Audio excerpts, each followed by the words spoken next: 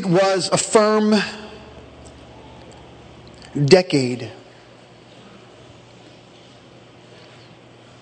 after Nimrod had died that Abraham was born. Nimrod was that vile and polluted grandson of Moses. And in his quest for power, he established a rebellious climate in the earth. It was in one of those establishments that Abraham came to be. More specifically, he grew up in the land of Ur, the Chaldeans. Rebellion seemed to be the rule of the day as people shifted from place to place looking for yet another sinful pleasure, perhaps fertile ground. Cyclical in nature is the path of people. We oftentimes breathe in the carcinogens of convenience until it smothers our spiritual walk. Nimrod knew it better than most as he offered people a choice of gods to choose from. They were void of any real obedience to something that would constrain their flesh. In a curious call to this man who we now know as Abraham, few would be given that call. God said to Abraham, Abram has the moment, that he should depart from the land of your fathers and go to a place where I will show thee. He did what so many others would not do. Abraham obeyed the voice of God and became submissive to the constraints of a holy God. We just sang about him. In a broad stroke of compassion, and maybe for the sake of his fatherless nephew, Abraham will take with him Lot. In no uncertain terms, and much to the dismay of worldly-minded pulpits, I'll gladly say it like it is tonight. Abraham was called out. He wasn't called to blend in or bend around. He was called out. He wasn't asked to morph or meld. He wasn't to live a life that was unoffensive to his community. He was called out. Abraham was purposely and intentionally called to be someone different than the rest. To be and not just to do is separated by a great gulf almost unrecognized by our own modern religion. It matters not what you do if you will not be. If you only do Pentecost, then you will eventually and inevitably do something else when it changes. Just to do church, the church thing, will cause you to shift when the collective makes the next tragic turn. Abraham was called out, not positioned to be in. And if you peel back the layers of motives, then know this: carnal people feel much more comfortable with being in than being out. Out denotes loneliness and exclusivity. It conveys an uncool factor that doesn't appeal to modernism or our generation's sensibilities.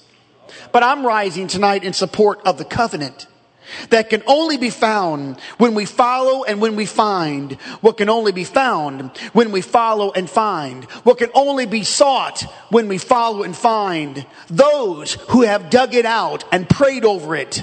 I'm in pursuit of the covenant. I'm a keeper of the covenant.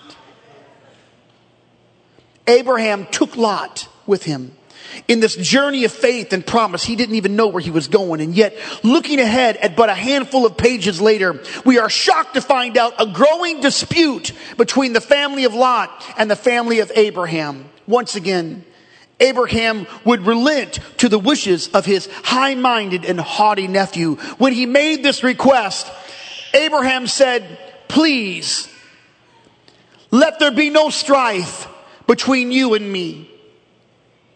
Please separate from me Take whatever land that pleases you the most, and I'll take whatever is left.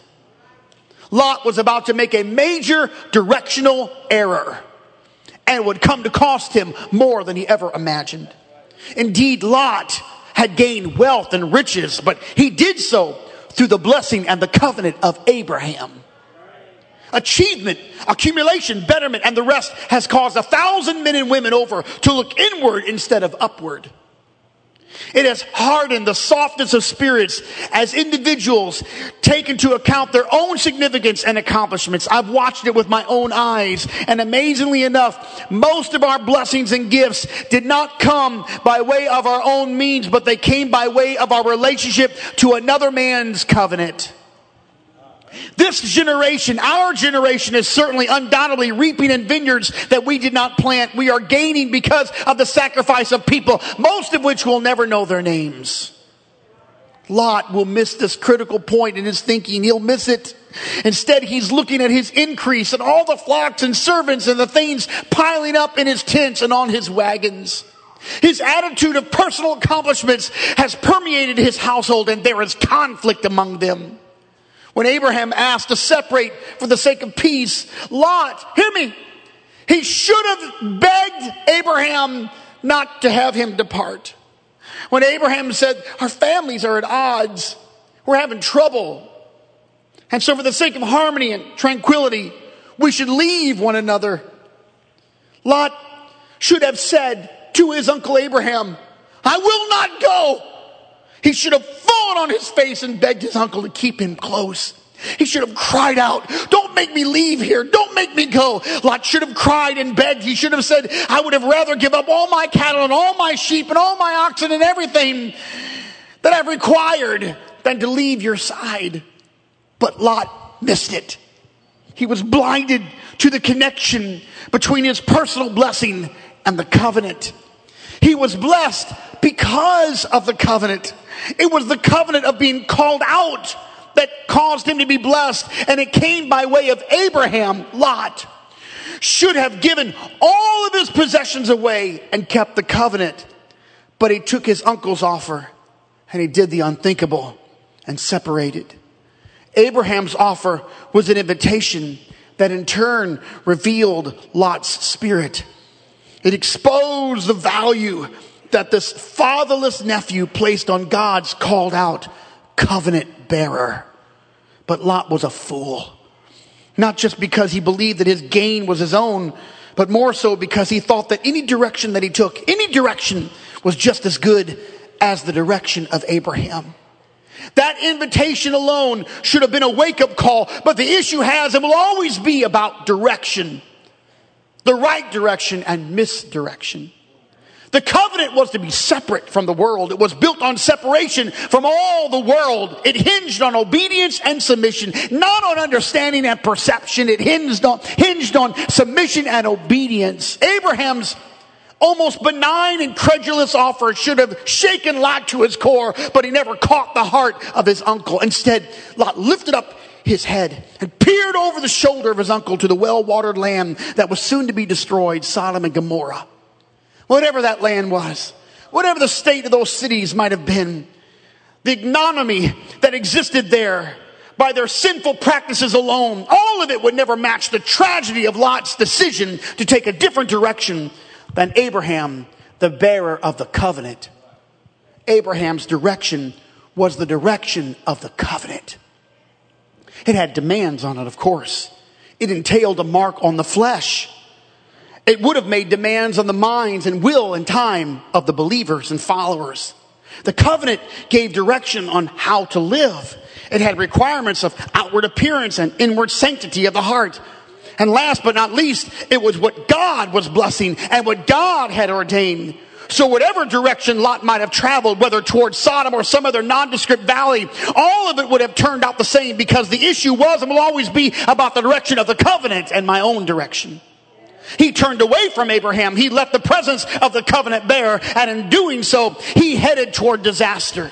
Every location would have resulted in degradation and decay. Every place, irrespective of its allure and promise, would now end in tragedy for him. But we're not dealing with a generation who believes that. I'm preaching to a society of religious people abroad who have bought into the lie that all worship is equal and truth is relative and holiness is an outdated manuscript concocted in the 1950s. Many have bought into the thought that all churches are the same and that everybody has different ways and levels of understanding and revelation. They say it's all good.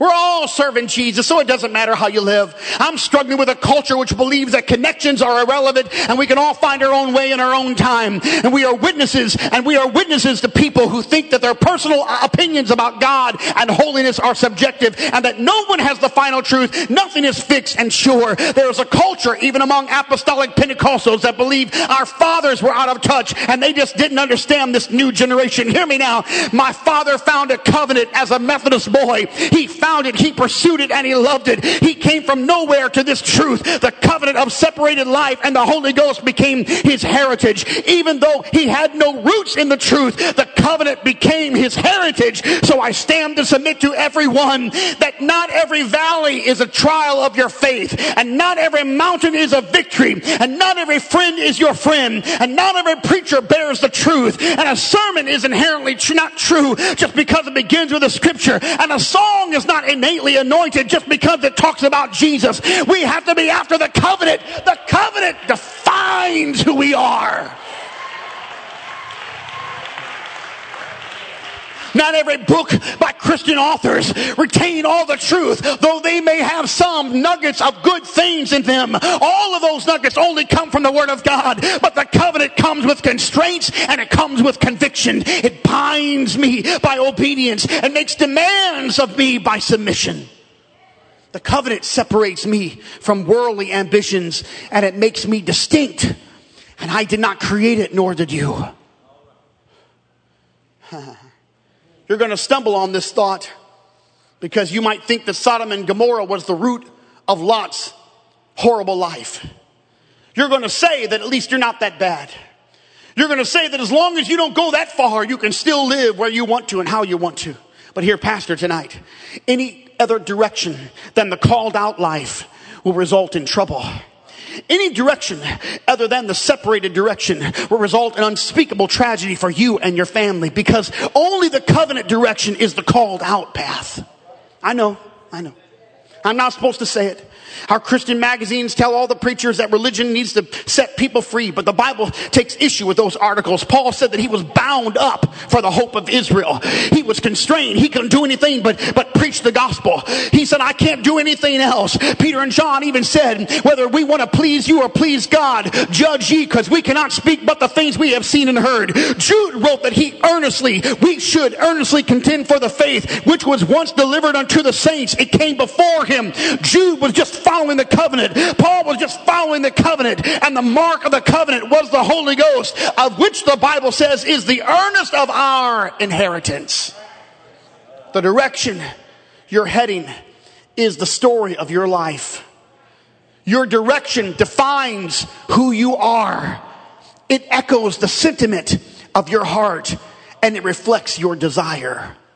Your direction speaks of your honor to your heritage and to those who have preached the word. It tells of your passions and your intent.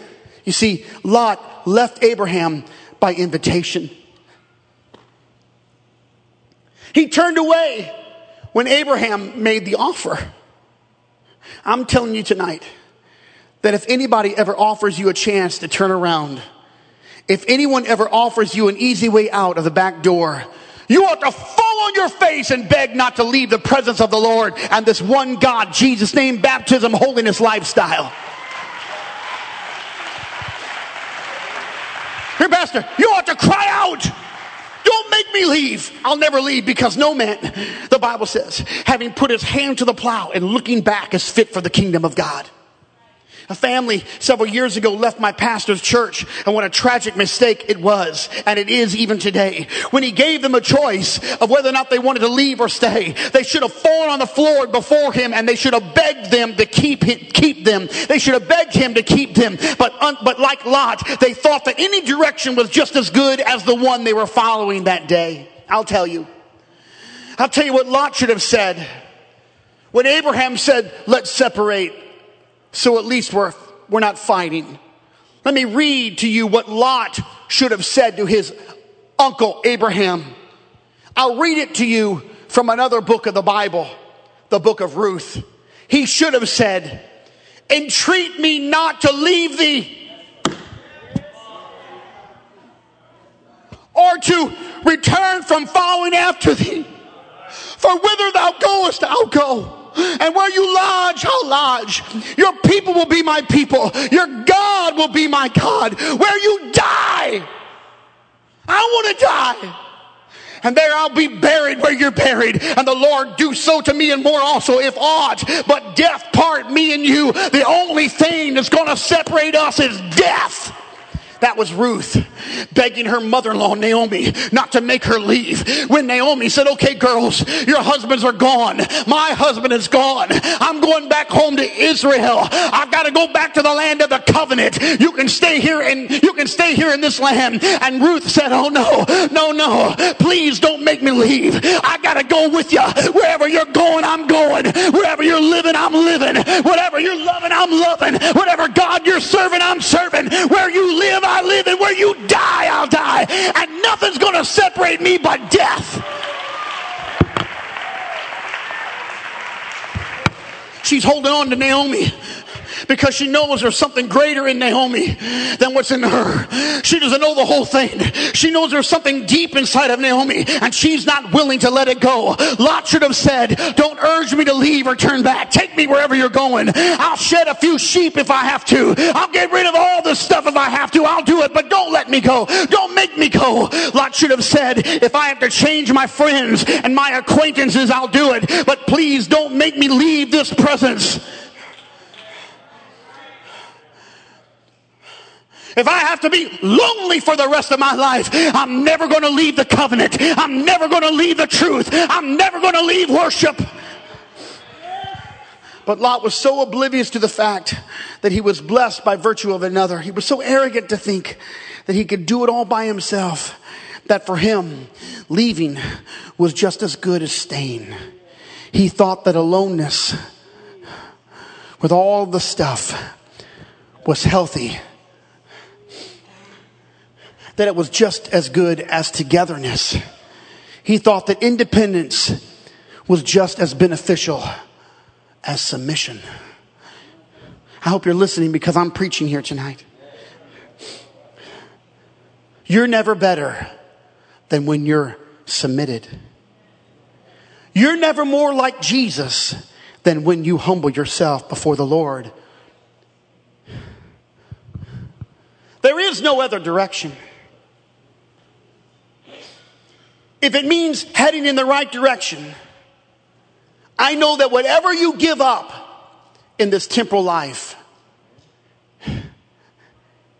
it will be nothing compared to what you gain in the covenant. The small price that you pay for separating from the world doesn't compare to the wonder of being anointed and powerful and chosen. Again and again, the Lord is giving opportunity for direction to his people. 2 Corinthians tells us, if my people, which are called by my name, shall humble themselves and seek my face. And here it comes, turn from their wicked ways. Even Jesus points to it when he speaks to the rich young ruler. The man is struggling with direction in life because he thought about what he was going to have to give up and lose to follow Jesus. The Bible says that the man walked away because he considered the cost. Jesus is calling you, even here tonight. Don't leave the covenant. Follow the covenant. If you take a survey of the scripture, you'll find that Abraham only attempted one military action. It's so abnormal to his resume that most would argue that he ever did such a thing, but it's found in the Bible when 5 rival kings plundered the cities of Sodom and Gomorrah and carried Lot and his family away into slavery. Abraham came to the rescue. Abraham followed them to Dan and routed that military conquest. Abraham saved Lot from those rival kings. He rescued Lot, his whole family, from those abhorrent men. And now after the battle was over, they're walking back together. Out of relief, they are embracing one another. But again, Lot will turn away from Abraham, and he'll make the second and most disastrous directional error of his life. You see, God is about to destroy those wicked cities. The place where Lot now lives. After all that had happened, the privilege of coming with Abraham out of the Ur of the Chaldeans, the blessings and the provisions afforded him by way of his uncle, the herds of animals and servants and wealth, and then the rescue itself. You would have thought by now that Lot would have seen the mighty hand of God upon Abraham. But the cities that Lot had chosen are fraught with sin. As horrible as it possibly could be, Lot continues to stay. You see, pride keeps people in bad decisions longer than the devil could ever keep them.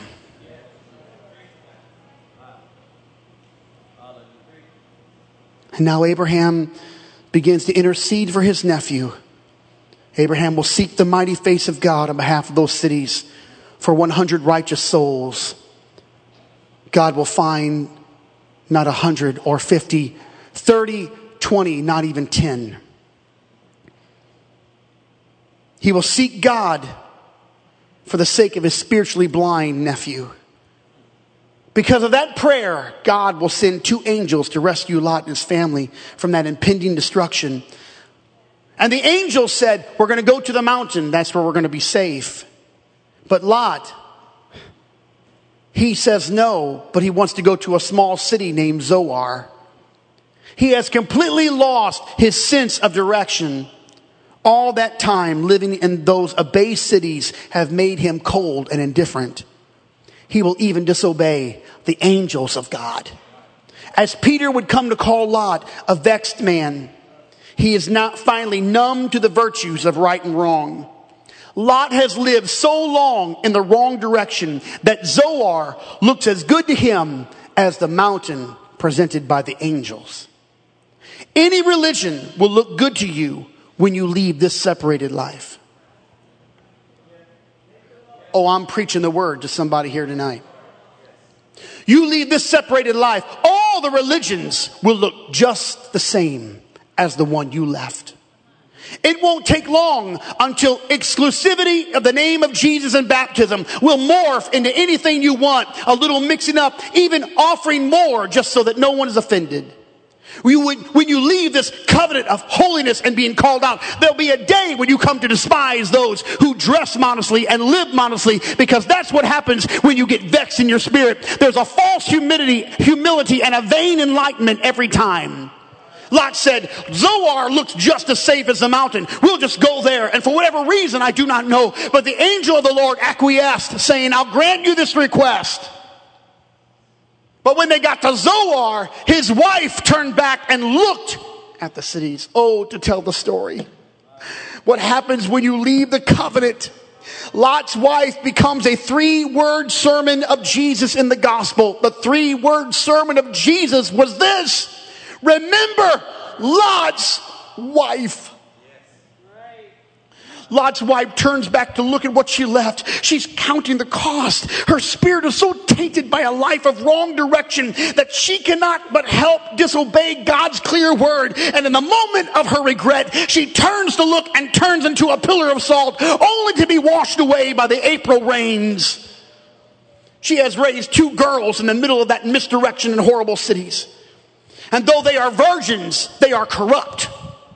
Their spirits are so stained by sin that they will have a sordid affair, of the which I will not speak of tonight for the sake of all the people. But out of that sexual encounter will come the true enemies of Israel, Moab and Ammon.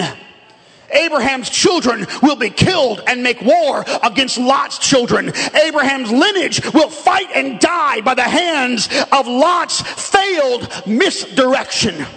What you do here tonight is not just going to affect you, but it matters to every person around you and the people that you don't even know yet. Here, Pastor, tonight, how you live today will become your tomorrow. How you talk today will become the common vernacular of tomorrow.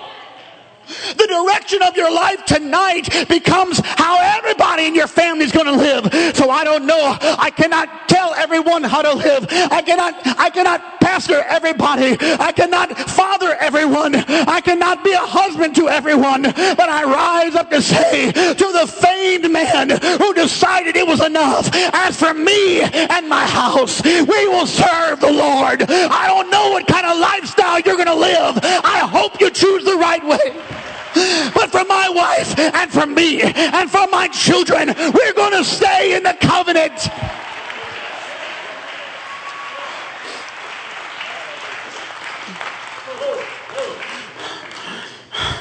I hope that Roman succeeds in everything that he does. I hope he progresses in whatever occupation that the Lord allows him. But Roman,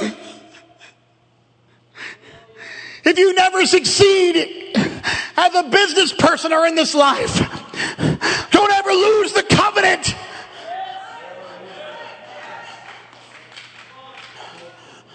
Don't give up on the Holy Ghost, Roman. I don't know where you're at. I've lost you. Reagan, I don't know what you're going to do in this life, but don't ever give up on the covenant. You may not have a microphone or a pulpit, but you're always going to be a preacher of the gospel. You may not have a platform in this house, but you're always going to have a platform everywhere. Don't give up on the gospel.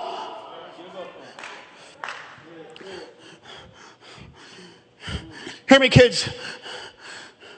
Don't ever stray from holiness. Just because you might stick out a little bit, I'm going to tell you, there's 1.6 billion Muslims that don't care what they look like. There's 1.3 billion Buddhists that don't care what they look like. I'm going to tell you right now, I don't want you to look like Katy Perry. Come on. I'm not after that. I don't want you to, come here, Nico. I don't want you to look like Post Malone. I don't want you to look like all those people. I don't want you to look like Hollywood. I don't want you to look like the world. I don't care what they're selling. You got a covenant. Somebody gave you a covenant, and it's worth everything.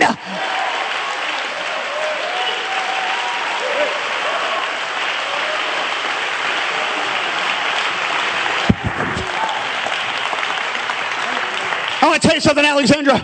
You got to love what's been given to you, and what you've received, you expand on it, and love the Lord, Allie, and love God, and keep your prayer life, and keep writing in your journals every time you read your Bible. That's the covenant. It's a separated life. It's the Holy Ghost. Hear me. When people receive the Holy Ghost in the Bible, they spoke with other tongues, and I'm praying that everybody you lay hands on, they'll receive the baptism of the Holy Ghost, speaking in other tongues.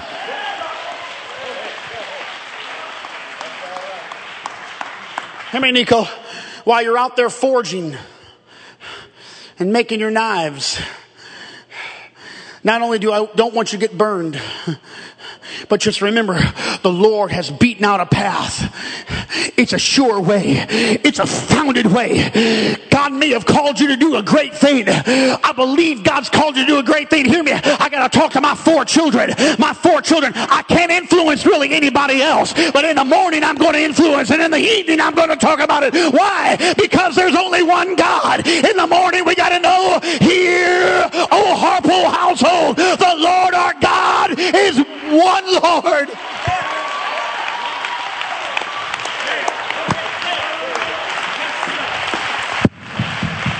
I'd like to tell the church, the Lord is a healer. He's a deliverer. And there's no better life than the life that we're living right now. It is the covenant, and I want to be a keeper of it.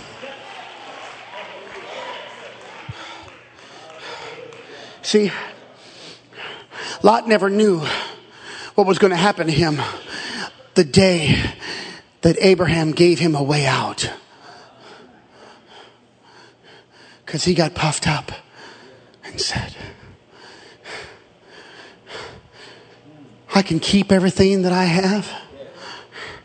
You mean I don't have to give up anything? I can go my own way? Sure. And Abraham said it, which I do not believe it was facetious. He wasn't playing around with Lot. I don't believe he was even testing him. He said, choose whatever place you want. Whatever place you choose, I'll take the opposite. Now watch. Lot chose the well-watered plains.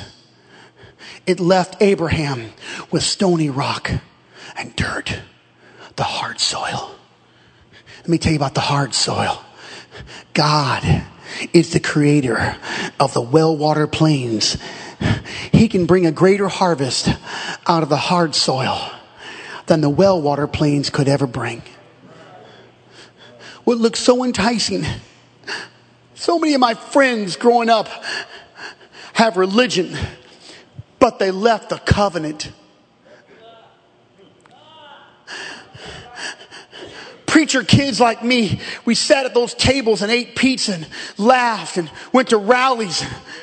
We worshiped together.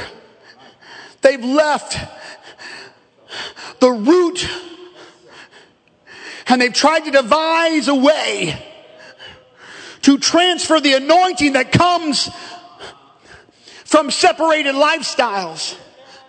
And it's not working. It's just manufactured. And by the time they get done with all of that, they're still empty as they were when they began. And over time, the apostolic way becomes egregious to them. And they become bitter. And they bring up every hypocrite in the church and every hypocrite that they've ever known. Let me just tell you right now, there's always going to be hypocrites in the church. There have always been hypocrites in the church. There's always going to be somebody that says, I'll give. Ananias and Sapphira is in every church. Always somebody's going to be a hypocrite. Someone's going to tell you, I love you, I love you. They don't love you, they hate you. Many people have told me they love me. I'm just not a very good discerner of the spirits. I'm shocked to find out they weren't telling the truth. Hear me, there's always going to be a hypocrite. Don't leave the church because there are hypocrites in the church. It could be that maybe they would be convicted and repent. But if they never repent, the covenant is greater than the lives of other people.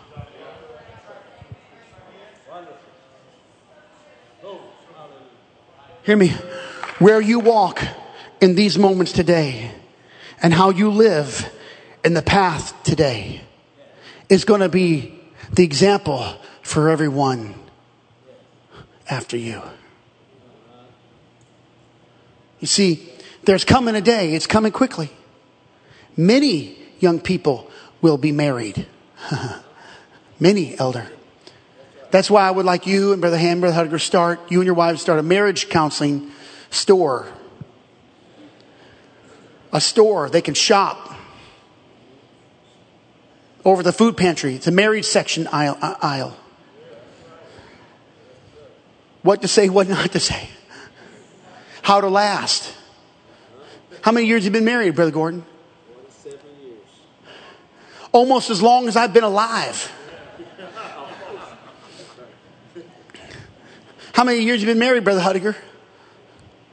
52. Longer than I've been alive.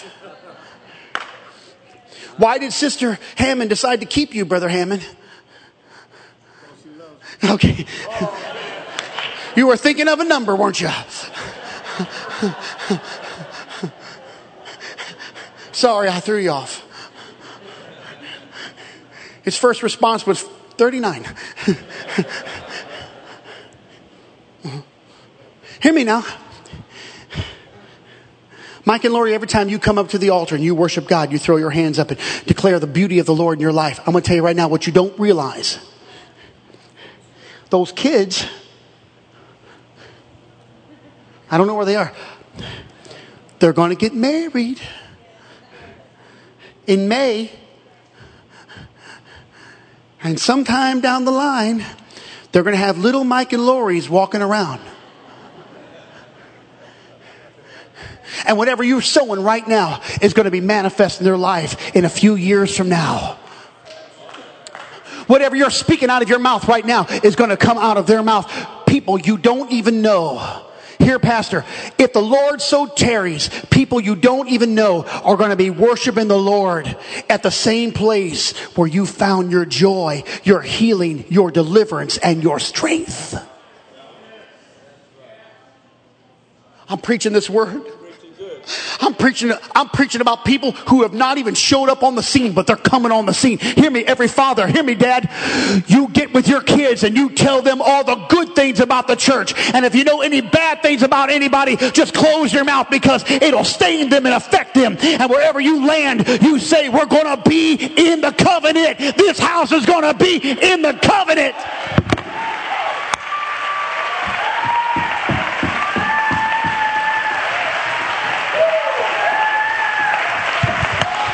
Worried about all the other churches. I'm not pastoring any other church, but I'm preaching to you tonight. We're going to stay in the covenant. We're going to have a Holy Ghost church. We're going to have a separated church. We're going to have a one God church. We're going to have a shouting church. We're going to have a tongue talking church. We're going to have a dancing church. Come on, I need a keeper of the covenant here tonight. I got to have a keeper of the covenant.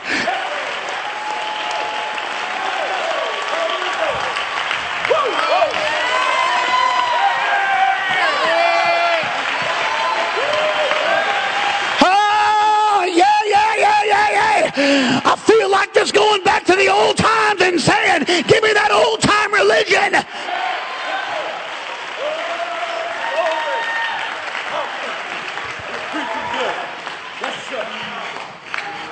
Can you imagine?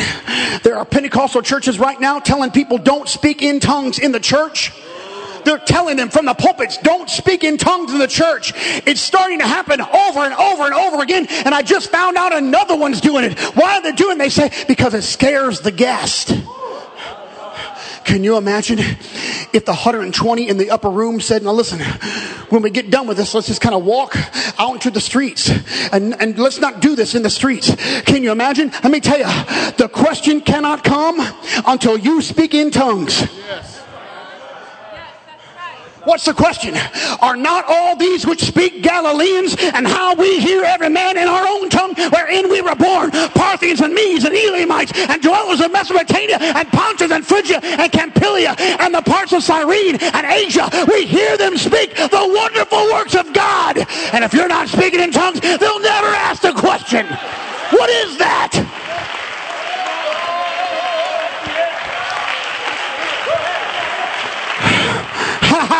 So I'm not afraid or ashamed. You can put me on the internet. I'm going to be speaking in on tongues in line. Online, I'm going to speak in tongues in the church.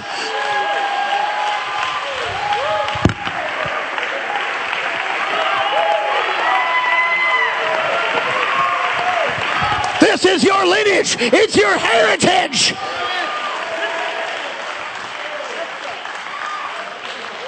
I'm almost done. Just stand with me. Oh yes, oh yes now, oh yes, oh yes. Oh yes.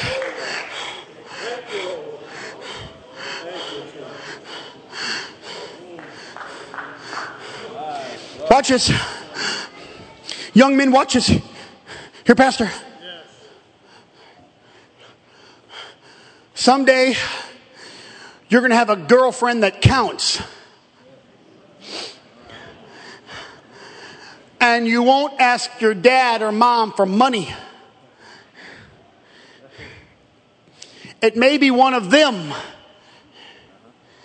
Unless you're a dud and you don't have a job.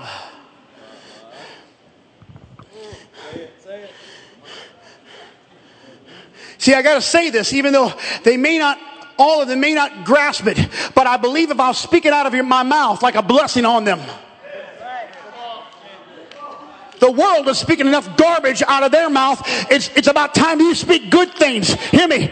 Live holy. Live separated. Don't mess around with the world.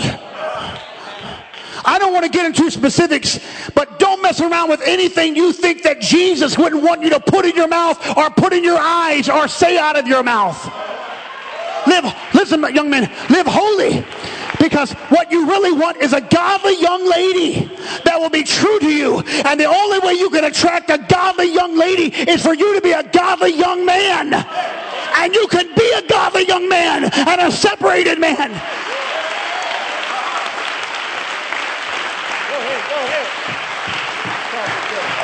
Hear me, young ladies. You don't want a guy, everybody, you don't want a guy that pretends to be in the church until they get married to you. You don't want a guy that treats the church as eharmony.com, farmers only and 50 plus and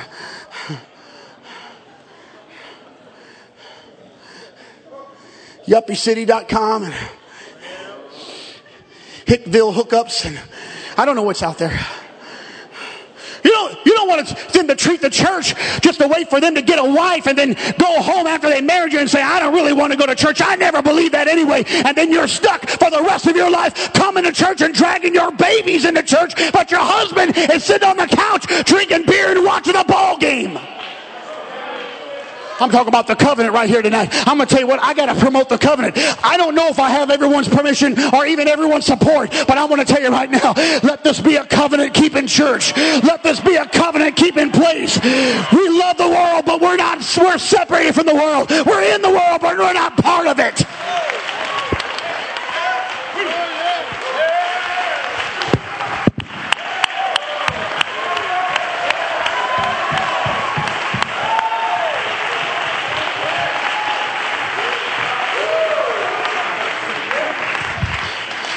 Okay, help me now. Holy God. You sang it. God, thou art holy. We serve a holy God. No unclean thing is going to enter his presence. Thou art holy. And he's commanded us to be holy, which means set apart.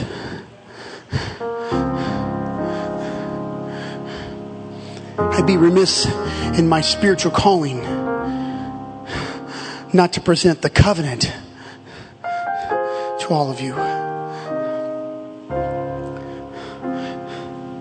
So I stand here tonight to call out to whoever can hear it, whoever will receive this preached word.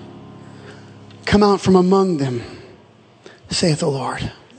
Come out from the elements of corruption into sound judgment. Stay in the well-proven path of the divine will of God. God is looking for people who will keep his word. He's looking for you and me to keep his word.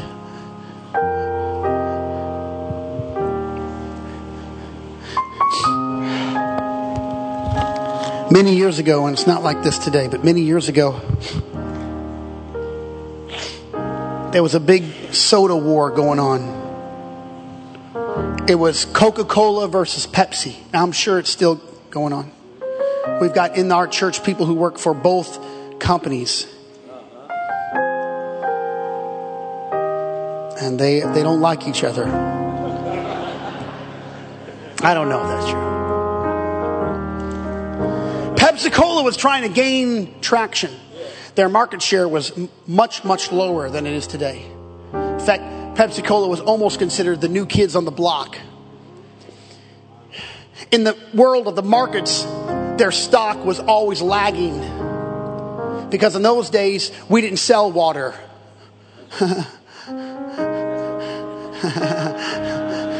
Who would have thought we buy water now? Why don't we start a water company? All they do is get it out of the tap. We'll call Brother Hudger's house Mountain Spring.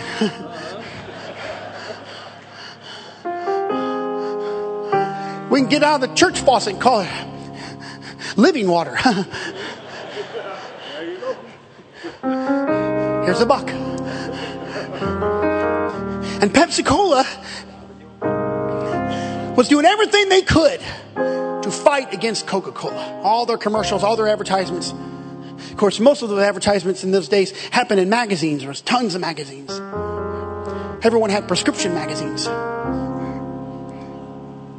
And Coca-Cola decided that moment to stand their ground. Now, they made many mistakes and decided they were going to upgrade and did new Coke, and that was a failure and bomb. Lost market share on new Coke. But the early days of those Coca-Cola executives said, we're not going to fight against Pepsi. We're not even going to talk about Pepsi. All we're going to say is, we're the real thing. We're going to ignore our competitor or whoever is out there, because someone had the wisdom, the wherewithal to know when you start fighting individual people, you never stop fighting. The best thing to do is just declare, this is the truth.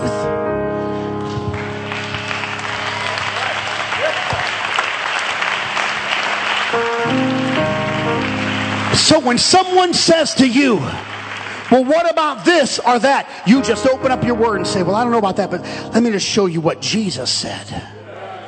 Let's go back to the word. The covenant is in the word. I'm praying right now for everybody in this house. I want you to lift up your hearts and your hands now.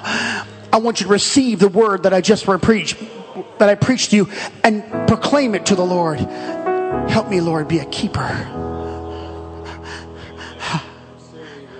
I'm a keeper of the covenant.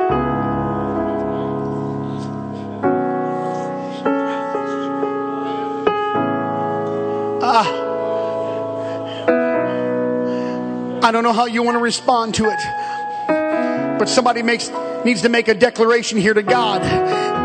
You don't need to make it to me, but you need to make it to God. You don't need to make it to your friends, but you need to make it to God. Nobody's getting me out of this thing. I'm never leaving. Even if they tell me I gotta go, I'm gonna fall on the floor and beg them, don't ever make me leave. Wherever you go, I'm going. Where you live, how you live, I'm gonna live. Your God's gonna be my God. Where you die, I'm gonna die right there.